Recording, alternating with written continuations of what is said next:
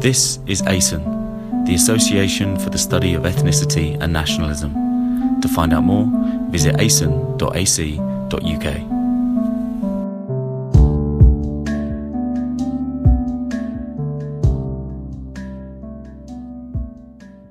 Welcome to the third ASEN seminar on Everyday Ethnicity, Everyday Nationalism. I'm Navigator Hopkins from University of Dundee, School of Psychology. Yeah. He's going to be talking about everyday citizenship identity matters. So yeah, go for it. Okay, well I should explain the photograph. I was asked by a collector to do a photograph. And that's me on the left. This is taken, I think, in 1991, 1992. We had a head of department who was keen on making the department more sociable. So the idea was we'd be photographed in our research environment. Most of my colleagues are psycholinguists or perceptual researchers, so they were all in their laboratory. This is Andy McKinley on the right, and we thought we'd go to a bit of a rougher part of Dundee to show our street cred, that we were down there out with where it was really happening. I should say that Andy always wears a suit, and he was wearing dark glasses as well. He used to drive a very nice black Audi, so we would turn up in some of these rather dodgy parts of Dundee. We'd get out, he was wearing his suit, I'd get out dressed like that. We had a photographer who was doing the photographs, who would go to the boot and would get out the tripod that was wrapped in a blanket. And of course people, I think, thought that we were drug dealers and we'd come to take somebody out. We do have a friend who is a police officer, and he said that up here he did indeed do an armed arrest. So we really were in a pretty rough part of town. The things I want to talk about are, I think, encapsulated by a number of characters that I want to introduce you to. First of all, an Italian beauty queen, Demi Mendes, 1996. Secondly, Sir Nicholas Fairburn, a Conservative MP, now dead, one of my favourite dead Conservative MPs. A woman of Chinese heritage, wearing a Scottish shirt, and a man with flowers in his beard. Okay, so these are the four characters that I want to introduce you to as I talk about these issues.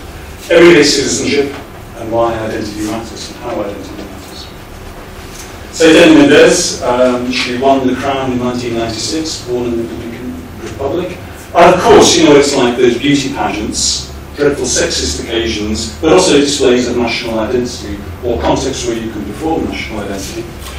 And she was standing for Miss Italy, did the usual performance, and she was crowned. And of course, as usual, tears. But these weren't tears of happiness, these were tears of distress, because the crowd began to boo her.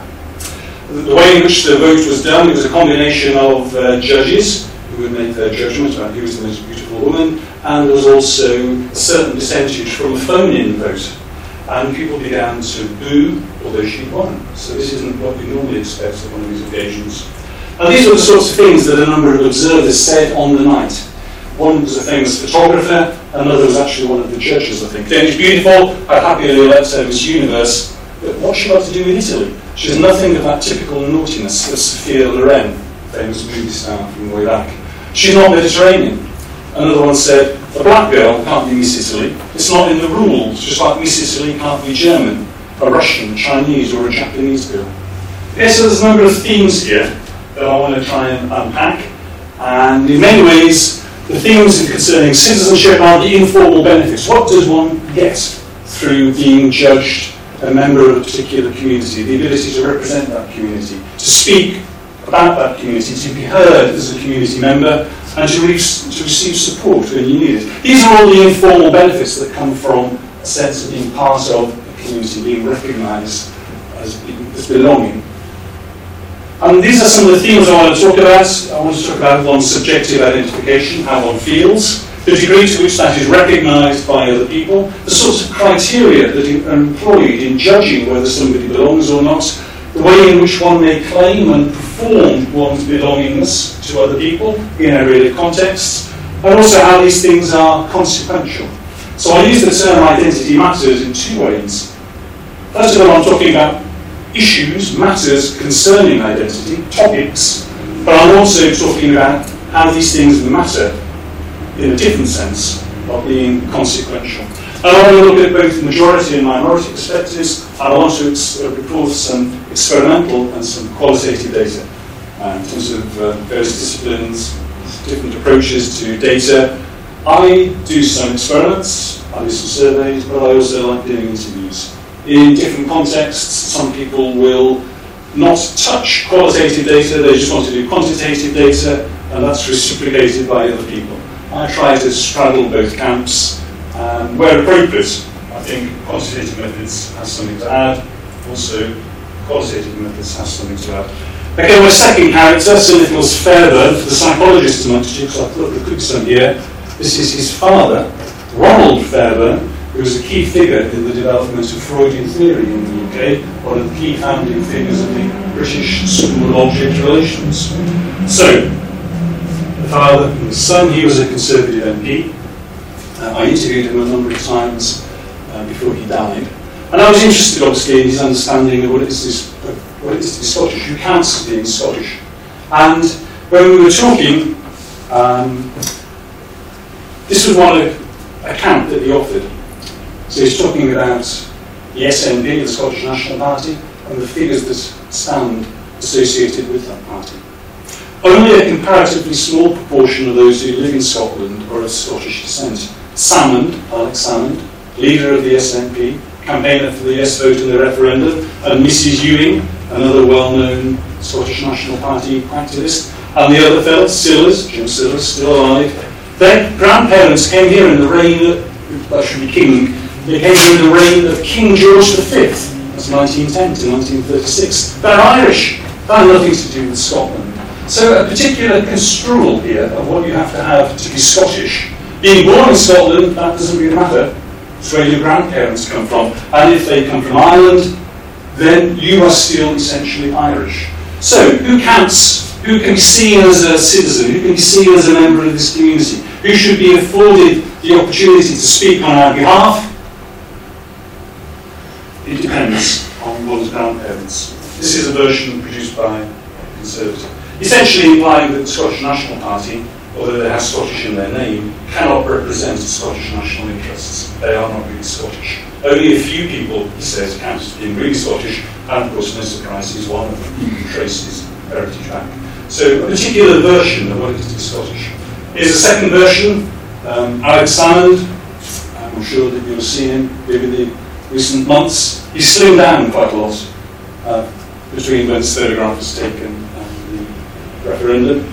Anyway, a very different vision of what it is to be Scottish. He wishes to see the cause of Scotland argued with English, French, Irish, Indian, Pakistani, Chinese, and every other accent in the rich tapestry of what we should be proud to call the mongrel nation of Scotland. Rather than having a rather exclusive conception of Scottishness based upon ethnic criteria of one's heritage, one's grandparents, here you're having somebody saying, actually, where you come from is not the issue. Whatever accent you have, that's not the issue. We are looking at a much more inclusive conception of Scottishness here, and you have the right to speak. And we wish you to speak and champion the cause of Scotland. It's not about where you come from, it's essentially about where you're going. So two very different understandings of the criteria.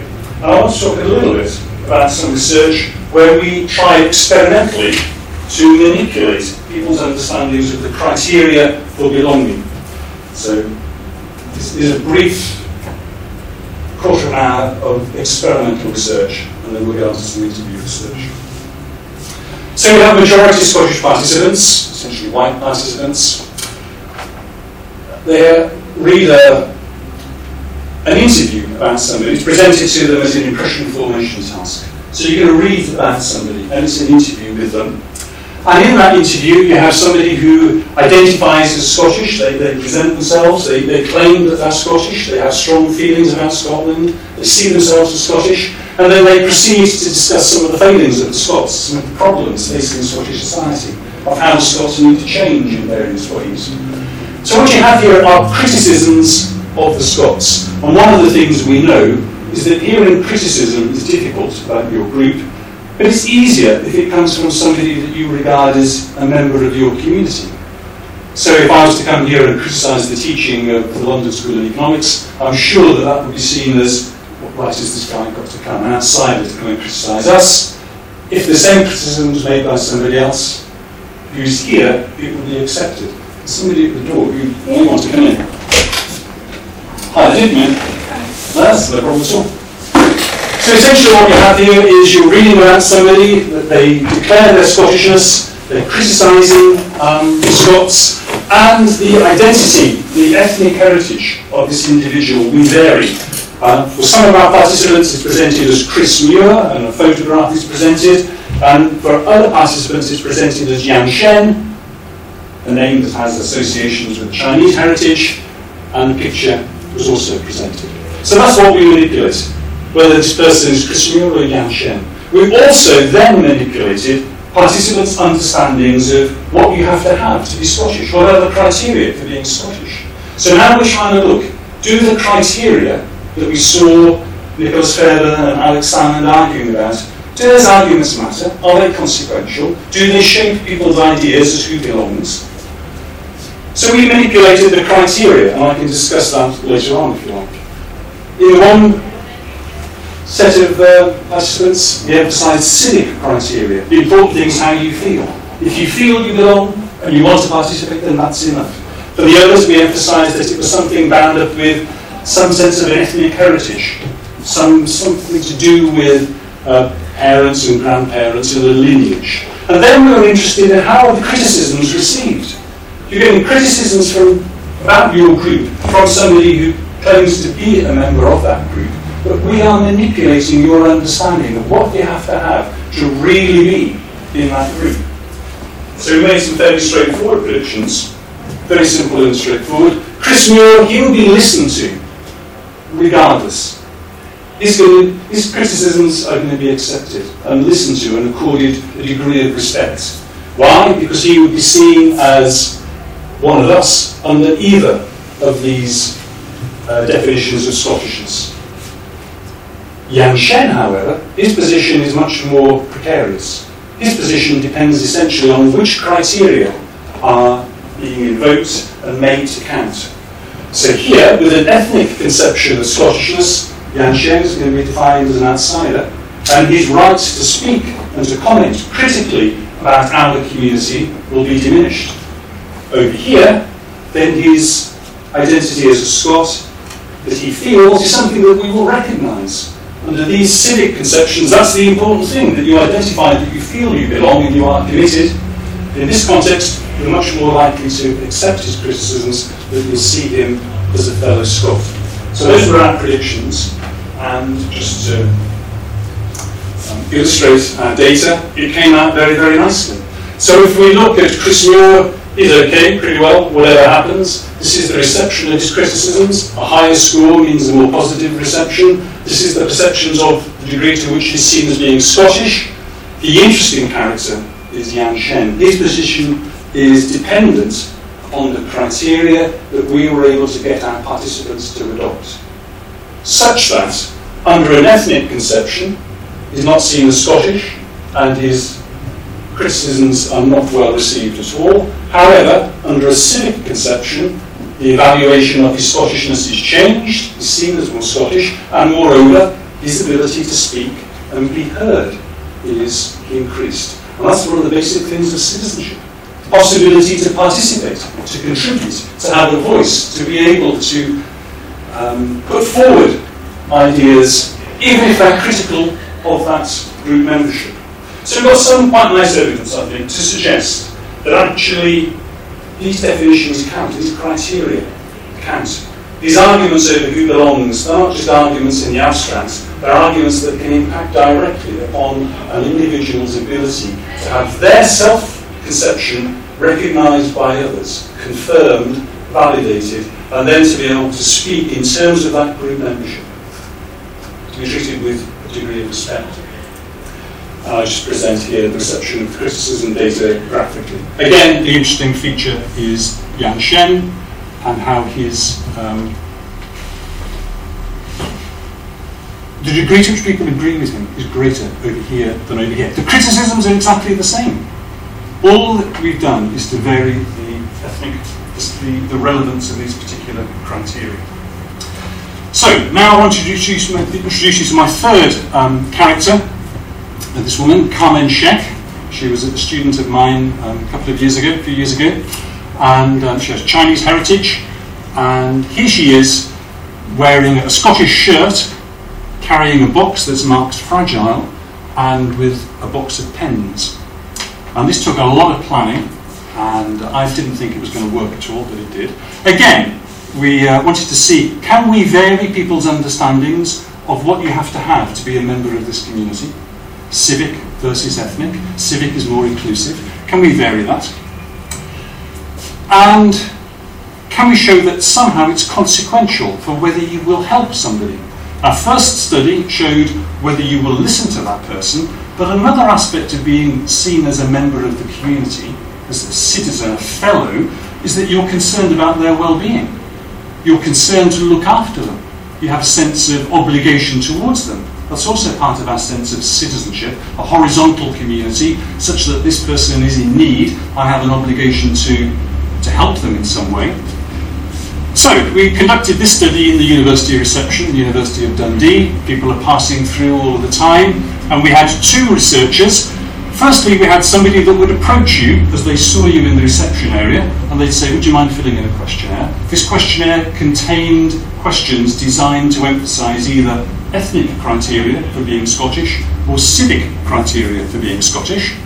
Then, after that completion, the researcher would walk away, and Carmen Sheck, this woman, would appear from the shadows carrying this box marked fragile with these pens. And when she positioned herself in the right place, in front of you pretty well, she would then stumble and drop the pens on the floor. She has this box marked fragile. She'd have to go to the corner, carefully looking after it, leaving all these pens on the floor.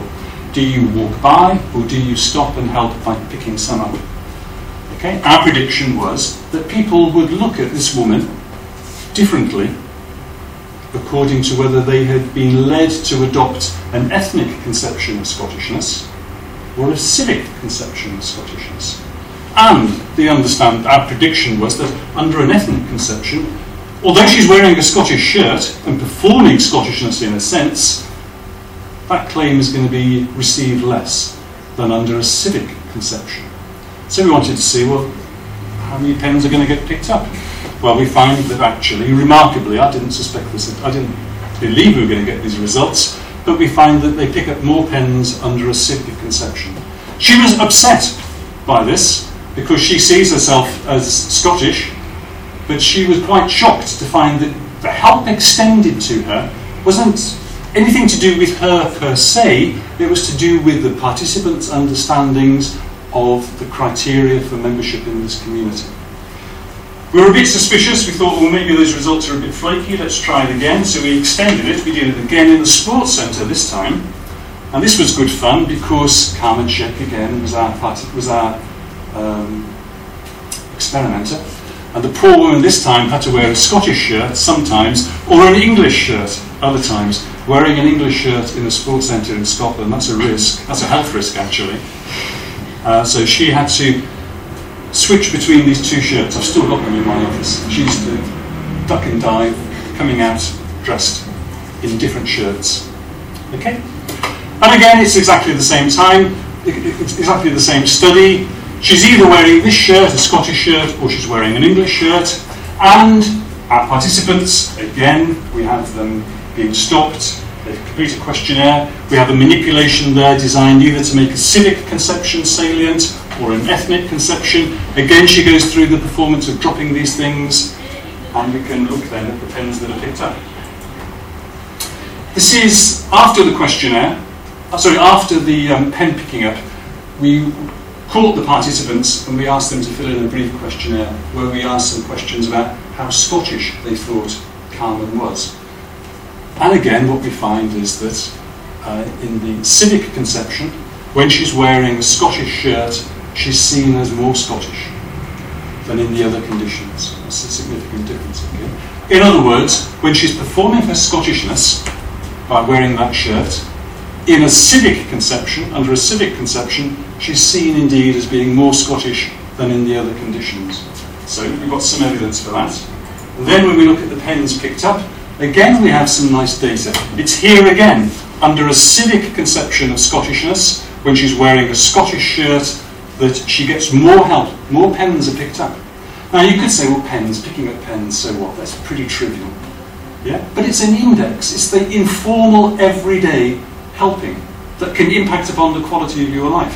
We often think about conceptions of group identity as predicting hatred or predicting hostile feelings.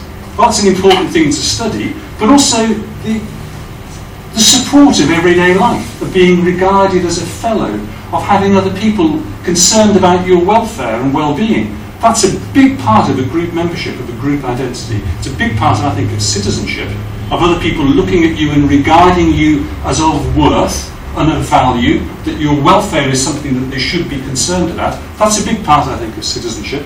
And here, even something as simple as pen picking, it's an index of how important it is. These criteria, a civic conception versus an ethnic conception. You'll notice, of course, that the least help was given to Carmen when she was wearing an English shirt in an ethnic condition. Here she really was seen as a double outsider. She was of Chinese heritage, therefore she can't be Scottish under an ethnic conception. Moreover, she's sporting an English shirt.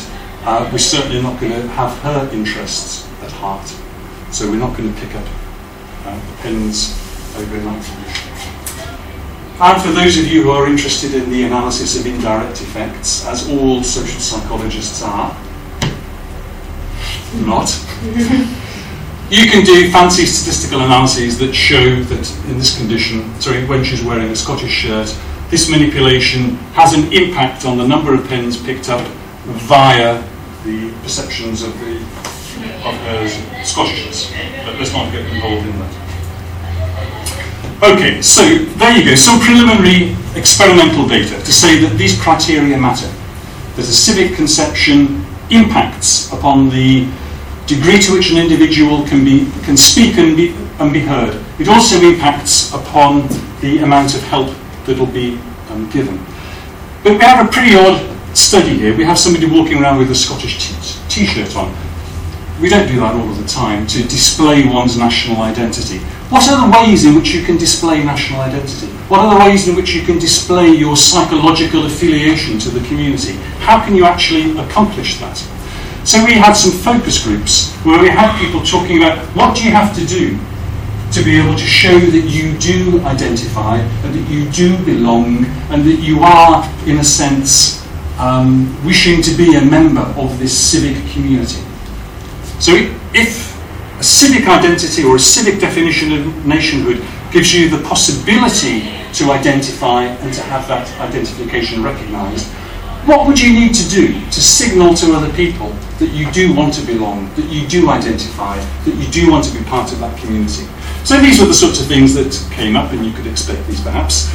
Living, working, paying your taxes in that place, becoming a part of the community, developing a knowledge about the country, adopting the culture, abandoning an old culture. So for somebody that wasn't born in Scotland, that had migrated to Scotland, under a civic conception of Scottishness, yes, you can become Scottish. What would you need to do? You're not going to walk around with a t-shirt.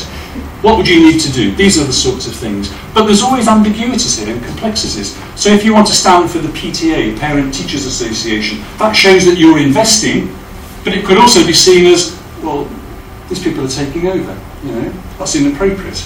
You could perhaps adopt the culture, but perhaps, you would, if you're having a family marriage, you perhaps wear a kilt or something like that. So that could be seen as, yes, you're adopting the culture, but it could also be regarded with a degree of suspicion. What are these guys doing? Is that appropriate? I don't know. Okay. You can also be concerned about the motivations. Are these genuine motivations, or perhaps are people being rather instrumental?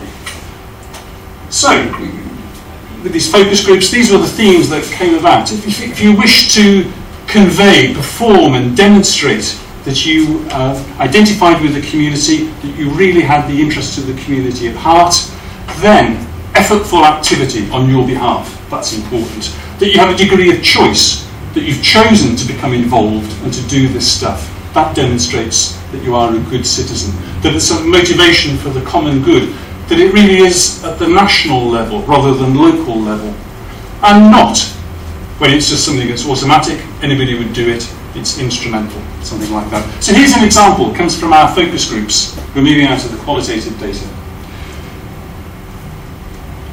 They were discussing, what if somebody organises a demonstration against racism? They organise a protest outside the Scottish Parliament. Would that be seen as indicating their commitment to Scotland? Would that be the sort of thing that is a bit like wearing a T-shirt that conveys that you're invested in the community, that you want to be a part of it? That civic conception of Scottishness? And then they have a debate. Somebody says, well, that's personal.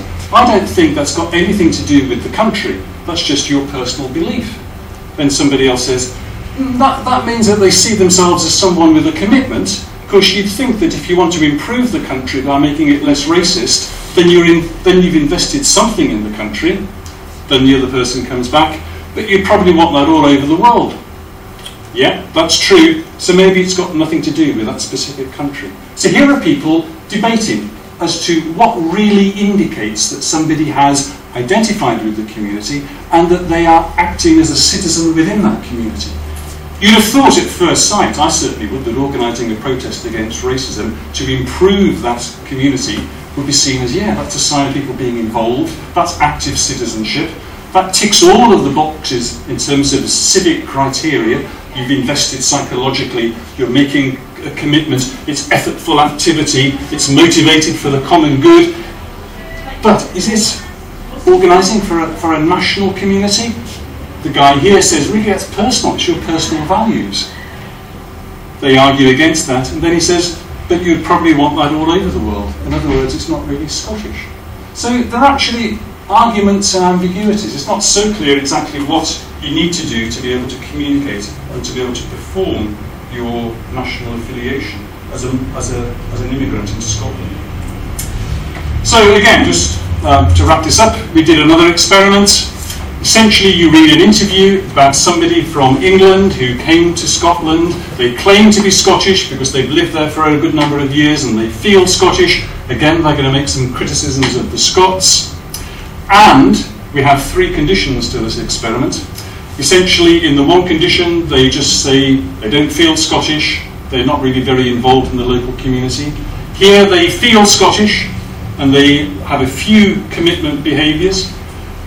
Here they feel Scottish and many commitment behaviours. So in other words, we're looking at how do people present themselves to others, and do those others pay attention to these commitment behaviours, and does that impact upon this individual's claim to be Scottish? Is it consequential in any way?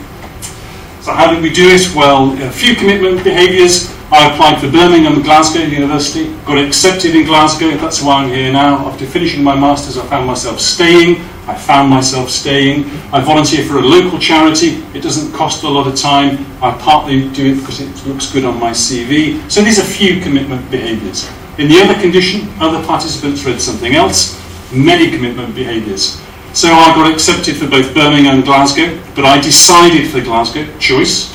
That's why I'm here now. After my Masters, I chose to stay here. Okay, some sense of investment in the community. I volunteer for a Scottish charity. It's not just a local one, it's that national level. It does cost a lot of time, effortful, and it's an added bonus. It looks good on the CV. So essentially, we're just trying to manipulate how people describe themselves in this interview. They then make some criticisms about the Scots and Scotland. How do people receive those criticisms?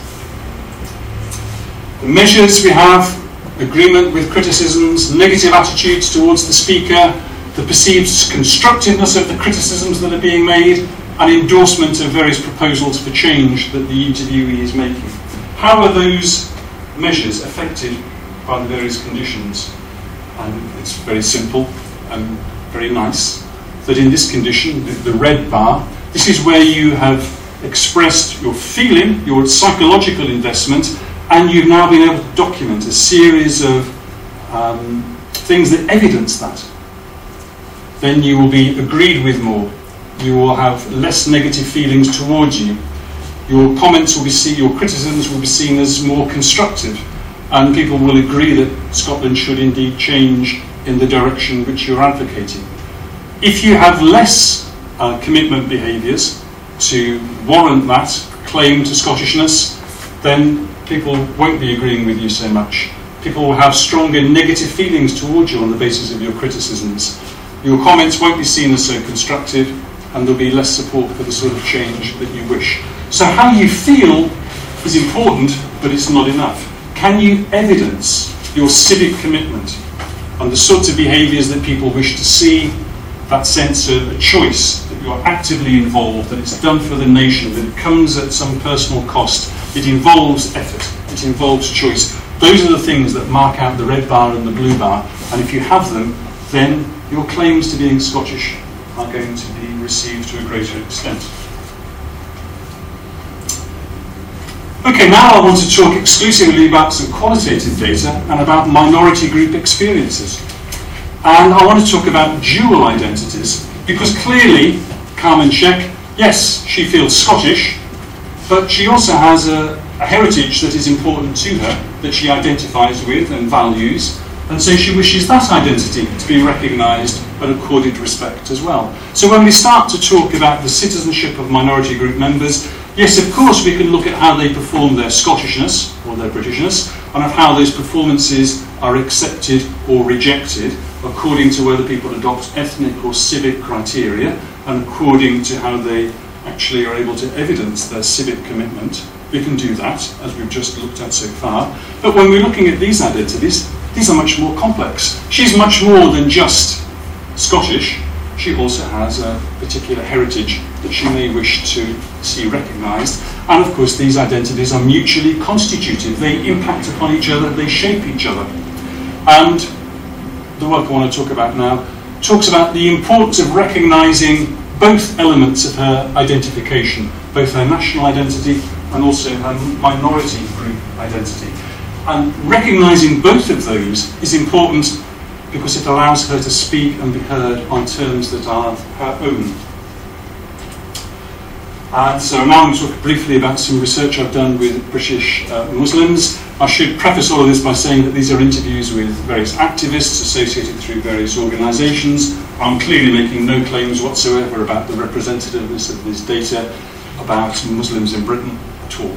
So it's highly selective, but it throws into light certain issues. And the one thing that came through time and time again through my interviews was this sense that Muslims have gone from invisibility to a degree of hyper-visibility.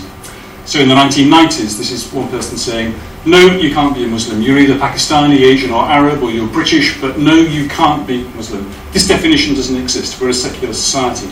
Now, certainly, yes, you're a Muslim, and that clouds everything else. You're not a Muslim and also British, and also a professional lawyer, and also blah, blah, blah. Now you're just a Muslim, and that's bad news. And it's bad news because it limits your ability to speak and be heard on terms that are your own. And I want to try to illustrate that in various ways. So here is somebody that was very active in the Stop the War coalition, a very articulate Scottish woman. And she said that time and time again, when she talked about her activism, she wishes to speak and be heard as a national citizen. People would say about the war, oh, because you're a Muslim? And she'd say, no, because I just don't agree with the policies. They're our soldiers. I don't see them as the British soldiers, as if that's something apart from me, you know. I don't see that. I'm part and parcel of this society. They're out there protecting British interests, which are my interests, because I'm a citizen. And so all these issues affect me. And to say, well, actually, you're a Muslim, you're Pakistani, so stay in your box. No. Okay? But her experience, time and again, was of her ability to speak and be heard as a British citizen was being compromised, denied. She wasn't heard as a national citizen. She was heard as a Muslim. And that limited the ability for her to speak. And it violates her self-conception. Yes, she wished her Muslim identity to be recognised, but she also wished her Britishness, also her Scottishness, to be recognised. And that was an important platform from which to speak about this issue of foreign affairs. As soon as you're presented as a Muslim voice, then all sorts of things impact upon the degree to which you can speak and be heard and have an impact. in terms that are your own. Here's another example. This is from an imam that I interviewed, quite a leading figure, and it's a double misrecognition. I'd like to be called for a discussion on the state of our education in our country, the health service, equality of pay for men and women. You hardly hear a Muslim voice. It's as if Muslims don't have a view on the mainstream life of our country. The only time they have a view is when they have to come and say sorry for somebody else's bombs, or to come and face the music for something they're not guilty of. So it's a double misrecognition. You're certainly not being seen as a national citizen. He was, as I said, an articulate, successful imam. He was often invited onto radio programmes, but to talk about certain things, not to talk about wider issues. So he's not being heard as a British citizen with a concern about the health service, with a concern about education, with a concern about equality of pay for men and women. No, I'm not to speak on those issues. When I am invited to speak, it's a double misrecognition. It's not as a British citizen, it's just as a Muslim. Moreover, it's on terms that really are not my own at all. I'm having to apologise for somebody else's bombs. I'm having to come to face the music for something that we're not guilty of. So it really is a double misrecognition. And that double misrecognition is powerful because it limits one's ability to speak and be heard. But it's also something that is psychologically deeply painful. It's a violation of one's self-conception. And this is another aspect of citizenship, I think, that we can easily neglect. That sense of the injustice and the pain and the hurt that comes from realising that your voice isn't being heard in a way in which you wish and on the terms that you wish. So here is a very successful doctor that I interviewed here in London, and she was a consultant. She spoke of the sense of just being a Muslim, and she was tired. She really was tired. Everything I do is defined by being a Muslim, and I don't think it should have to be. It should just be because I'm a British person, I'm a British woman, I'm a British daughter, doctor, whatever. I'm tired. I'm tired of being a Muslim sometimes. I want to live my life. Is that terrible? That's how I feel. So I think these feelings are particularly painful when you feel you have something to offer, particularly as a British citizen and as a Muslim and as a British Muslim. Because very often, because these identities link with each other in very powerful ways, a violation of one identity or a non-recognition of one identity impacts upon the recognition of the other identity. So I want to talk now a little bit about how these participants that I interviewed, and representative as I've mentioned, how did they characterise the relationship between their Britishness and their Muslim identity. And the thing that came through an awful lot was that they would see commonalities between these identities, or synergies between these identities. So they really did interpenetrate. So not being heard as a British citizen could have consequences for your understanding of your Muslim identity and the degree to which that was valued, and vice versa. So I'll quickly shoot through this. A lot would talk about how these two identities are highly congruent. And they would say that there are some things that people say, oh look, there's a big difference here. Wow, that's a different lifestyle, completely incompatible with Britishness. And they'd say, well, this is just crazy. That it all depends upon the level of abstraction. They wouldn't say it in quite these terms, but analytically, essentially, this is what they're saying. Whether something is different or similar depends upon the level of abstraction. You can have something that is different at the level of practice, but it can be similar at another level in terms of the values. So here is somebody, this guy was a taxi driver, who was also very active in Palestine solidarity campaigns. And he said, pray 5 times a day. I pray 5 times a day as a taxi driver, he said. Is that a problem? No, that's not a problem at all. It's not incompatible with British lifestyle in any way whatsoever. One prayer lasts 10, 15 minutes. So if you can't give up altogether, 1 hour, 15 minutes of solitude, peace, most people do spend that time in yoga in the morning, or exercise, physical exercise or something. Different practices, but essentially common values. Prayer is a way to clear your head, get a moment of peace and calm. Doing yoga is a way to clear your head, get a moment of peace and calm. Doing Pilates is a way of getting your head clear, peace and calm.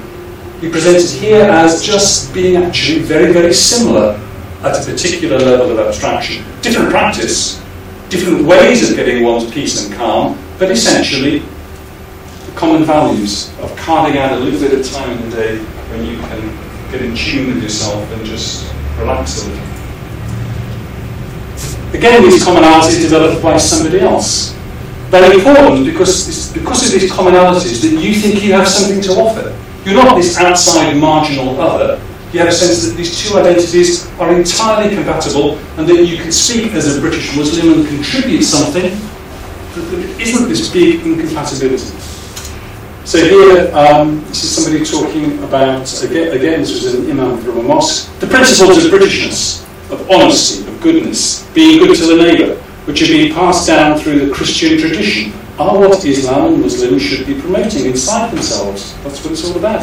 So I see that being Muslim, if you're a good Muslim, then you're a good British. So there's no any kind of difference. So in other words, again, there's that sense of this commonality, such that one can be a good Muslim, and one would be, through doing that, exemplifying the values of Britishness. Your performance as a Muslim could indeed be, for this person, understood and experienced as a performance of Britishness. So then when you have somebody coming along presenting these identities as in contradiction, that really is a violation of your sense of who you are, and it is deeply painful. It also limits your possibility to contribute.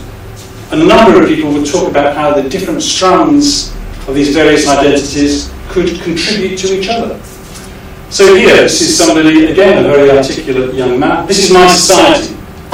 This is a country that I want to develop. I want to become Great Britain again. Alcohol, it's a part of British life. I have to look to the greater good. I'll Islamicise the process by having an orange juice with you. I'm hoping over time that you'll come to my way of thinking that alcohol's not good for you. It might never come to that, but hey, it'll give us room for discussion. That's the way it is. I can't shun you because you're doing something I don't approve of, because that's not Muslim values, that's a human value to stop talking to somebody because you don't like what they're doing. So here you have somebody again emphasising the compatibility between these identities, and I have got something to offer Britishness. I want to invest in Britishness, I want to contribute to Britishness, it's something that I value, and I have a regard for the greater good. I'm not going to walk away, I want to participate. But will you let me participate? Will you give me the opportunity to contribute? And he emphasises that actually that discussion of our differences exemplifies the Muslim values. So again, that sense of these identities, if you recognise the one, it has implications for the recognition of the other. If you do not recognise the one, it also has implications for your ability to participate. It's a two-way process. People would also talk not only about how Islam can contribute to Britishness, that as citizens, as British Muslims, we can bring something from Islam to Britain, if you will let us. They will also talk about it being a two-way process, of how their Muslim identity is enriched through being British. So one activist would talk about how Britishness democratises mosque politics. So he says the mosque is a place of politics, but it can't be partisan politics. It's got to be democracy politics. Then you allow your community to get involved in the system. And he was critical of the traditional system as he characterised it, where the mosque imam would act as a gatekeeper and that they would get the grants to distribute to the community. And he characterised that as something that had been imported from Pakistan. So it was a Pakistani or an Indian version of politics. So for this guy, there was this, again, mutual supportive relationship between these identities, and that being British allowed me to be a better Muslim, and it allowed the mosque to develop into an organisation that really was more democratic, that it really did function in a more effective way, and that it was, as he said later on in the interview, functioning in a way that was not only British, but also more genuinely Islamic, that we managed to shake off some of the politics from the Indian subcontinent. And then he went on to say that actually Muslim activism should be welcomed because it's getting involved. It really is exemplifying citizenship rather than being something that people should be scared about or suspicious about or concerned that the mosque was talking about politics. You should, he said, be celebrating the fact that the mosque is a site where politics is being discussed. That is a sign that Britishness is permeating mosque politics and is allowing those sorts of debates. But But of course, the standard response is one often of horror, as people are concerned about what is spoken about in mosques. So again, that sense of these two identities mingling, there's that intersectionality, that are mutually constitutive. They bring benefits, they allow you to speak as a citizen. And if you fail to recognise one element, if you just focus on one element rather than the other, then your sense of your identity is compromised and violated, and the position from which you can speak is also being compromised and violated. So just to wrap up, there are pleasures associated from this synergy being recognised, these two identities. When they are recognised, that is something that elicits a sense of pleasure. I'll put the coat up here, this denim jacket, because the woman I was speaking to, she wore hijab. She was clearly a seriously devout young Muslim woman, but she was talking here about a distinctive urban style that she saw as being very British, like British Islamic fashion style, combining hijab with denim jeans and jackets and whatever. And she said that her friend says to her, I love this urban Muslim female look, because you're marrying the Britishness with your Islamicness. I love this, it's so distinct. And then the interviewee says, this is what British Islamicness is. It's about. I love this term because it encapsulates what Islam is about. You have an Indian Islamicness, you have an African Islamicness, you have a Russian Islamicness. The good in a culture and your faith is naturally joined together. So for her, these two identities really do fuse together, and recognising her Britishness is not only important in terms of recognising her Britishness, it also affirms her understanding of her Muslim identity. For her, a Muslim identity is something that will accommodate to the local context, something that will fuse with local cultural traditions. So by recognising her Britishness, you can also be recognising her understanding of her faith as something that accommodates to the local context. That's something that came out time and time again in the interviews. So here is an interview with somebody else. And I say it's doubly consequential. The recognition of her Britishness can also confirm your understanding of your Muslim identity.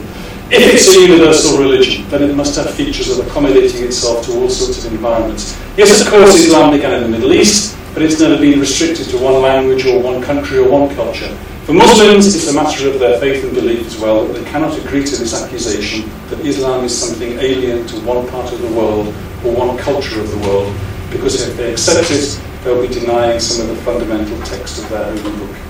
Again, denying their Britishness will also impact upon their sense of their Muslim identity, invalidates or problematises, misrecognises their understanding of their Muslim identity. So for all of these reasons, I think the issue of recognition is key. And this brings us then to the fourth character that I started the presentation with. In the absence of such recognition, one's self-conception, these identities fuse together, mutually constituted, put one in a position where one can speak, one wishes to speak, one has a sense that one ought to be able to speak and to offer contributions that one wishes to be heard. However, if there's constant questioning of your commitment, constant questioning of your genuine belongingness, or if ethnic criteria are invoked rather than civic criteria, then clearly your ability to speak and be heard on terms that are on your own are compromised. You can't actually see this very well. This guy has red flowers in his beard, now poppies. And you may remember recently there was an attempt to advertise a hijab scarf with poppies on, that you could wear a scarf that would be Islamic, but you would also, because it has the poppies on, be able to participate in the act of remembrance around, what do we call it? Yeah, that's it, yeah. So it's an opportunity. And he has a little picture of himself with poppies inserted into his beard. A satirical comment upon this sense that we need to perform our Britishness. And a number of folks would say, how the hell do we do this? What the hell is the proof? You see, the proof is you abide by the law of the country. You live here peacefully. You're causing no offence to other people. You're paying your taxes. You're not trying to escape your duties as a citizen. That's about it. I mean, I don't think you've got a proof. So there's this sense that I feel this, but what do I have to do? Do I have to wear the T-shirt, as we have the girl in, the young woman in Scotland, wearing the Scottish T-shirt? This is essentially the guy not quite wearing the T-shirt, he's wearing the poppy in his beard. But essentially it's the same. You have to do the performance, and the performance is such that it's difficult to get it recognised. In part because other people may be working with criteria, ethnic criteria, that will not recognise that. But even if they're willing to work with the civic criteria and say, okay, yeah, you can become part of our community if you demonstrate commitment. Well, what the hell do you have to do in everyday life to be able to do that? Do you have to walk around with the T-shirt? Do you have to walk around with the poppies in your beard? So that sense of seeking to perform is extremely painful. And just to close, we have to always close with Norman Tebbit. I think you're all too young probably to remember Norman Tebbit, Conservative MP, famous for talking about the cricket test. And this was to be a test by which we could judge whether somebody really was loyal to England. Which team do you support when there is an England-Pakistani cricket match? Which team do you support when the English team is playing the West Indies? So here is a Muslim activist, and she was very despondent about having to speak in particular ways. It's a kind of cricket test, come real in a way for Muslims, it really is. Increasingly, that you have to somehow show you're a liberal, democratically minded person who's very tolerant in their view. It's as if Muslims aren't allowed to have the same views as everybody else in society. There's almost a kind of ideal Muslim citizen that Muslims somehow have to aspire to. So again, that sense of, I identify, how can I communicate my commitment to this place, even if there is a civic conception that people are willing to tolerate and to accept, what can I do? And it's particularly problematic for Muslims when there is this bar is set in a particular way. In many ways she's arguing that the bar is set much higher for Muslims, that they're not allowed to have the same views as everybody else. They have to be this ideal, liberal, democratically minded person to be able to be recognised as a member of our community. Again, necessarily limiting the sorts of things that one can say or think. One is having to speak in particular ways and to act on other people's terms.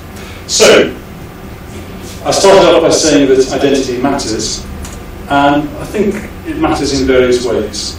First of all, there are a number of matters that are issues for analysis. So the criteria that are being employed, what are the criteria in any particular context that are judged relevant or appropriate? Those are argued over. Civic and ethnic criteria are argued over. They're certainly argued over in Scotland, and it's because of that debate that our experiments worked, I think, because we were able to emphasise ethnic in some conditions or civic in other conditions.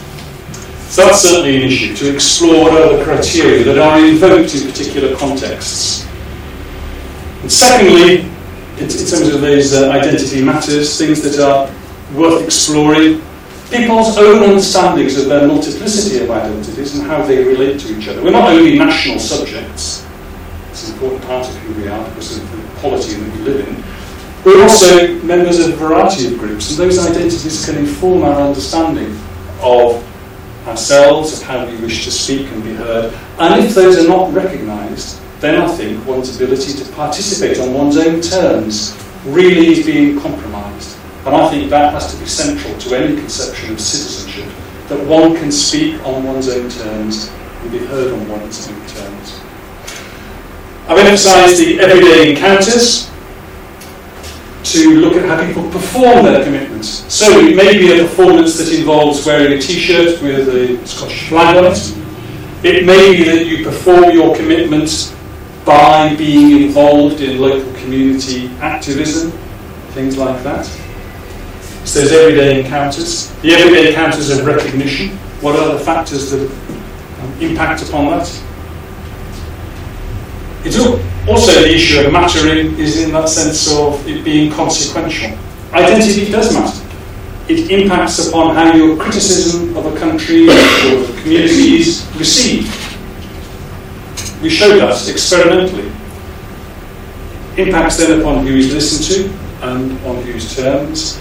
It also impacts upon the individual in terms of those costs of non-recognition. If one feels that one is fully part of this community, that one has the opportunity to speak and to offer things from a range of different backgrounds, but that is to be rejected, that is closed down, that is judged inappropriate, that has psychological costs. It also has social costs.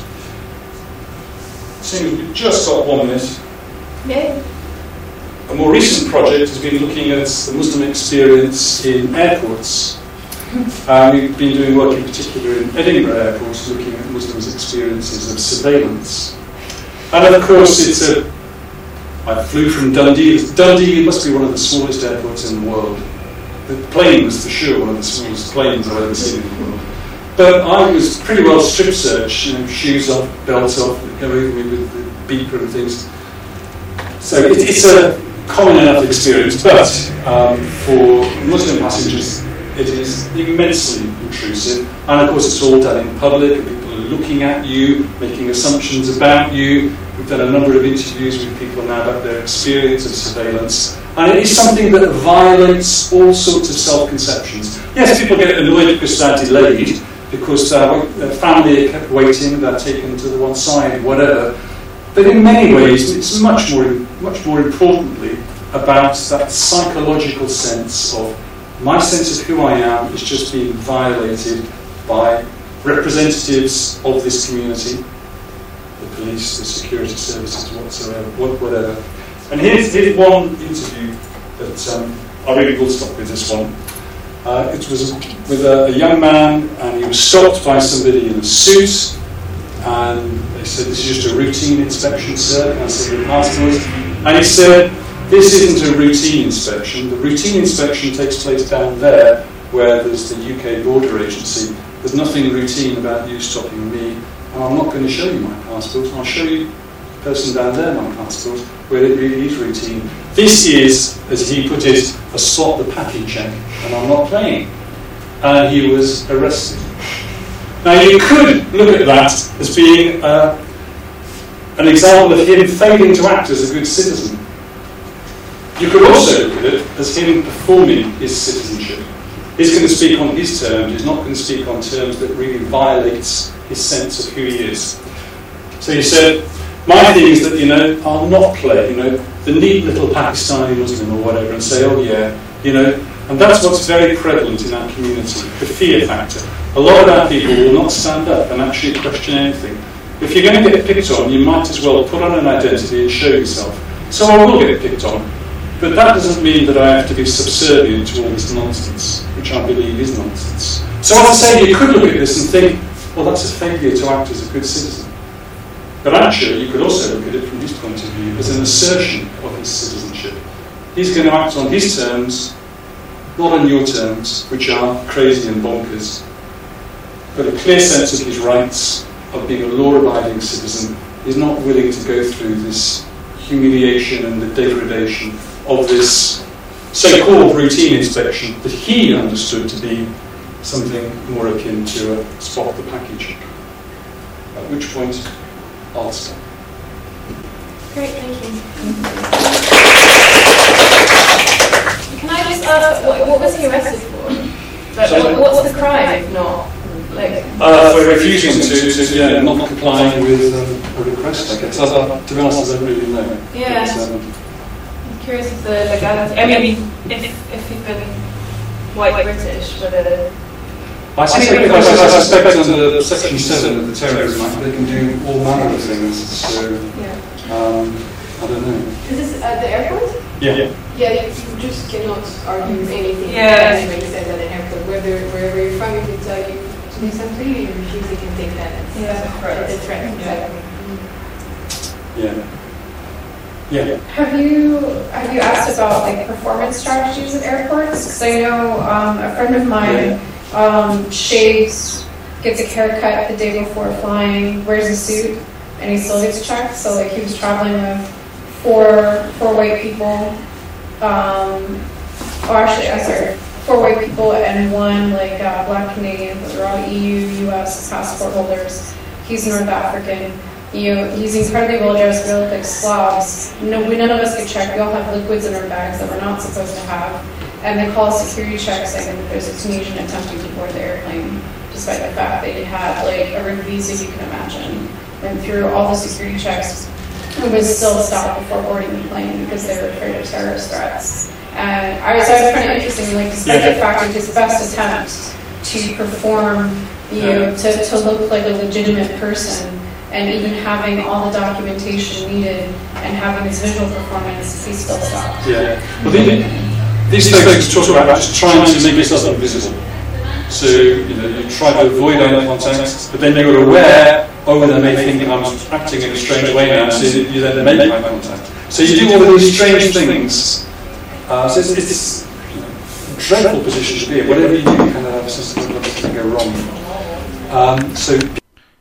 The Association for the Study of Ethnicity and Nationalism is an interdisciplinary student-led research association founded by research students and academics in 1990 at the London School of Economics and Political Science. We seek to fulfil two broad objectives: to facilitate and maintain an interdisciplinary global network of researchers, academics and other scholars interested in ethnicity and nationalism, and to stimulate, produce and diffuse world-class research on ethnicity and nationalism. We do this through our global membership, our two leading journals, Nations and Nationalism and Studies in Ethnicity and Nationalism, our newsletter, The Ruritanian, which provides key updates on information in the field, and through our programme of events. Our YouTube channel features videos from our annual conferences, seminar series, lectures and debates. You can find us online at lse.ac.uk/ASEN, on Twitter at ASEN Events, or on Facebook at facebook.com/ASEN Events.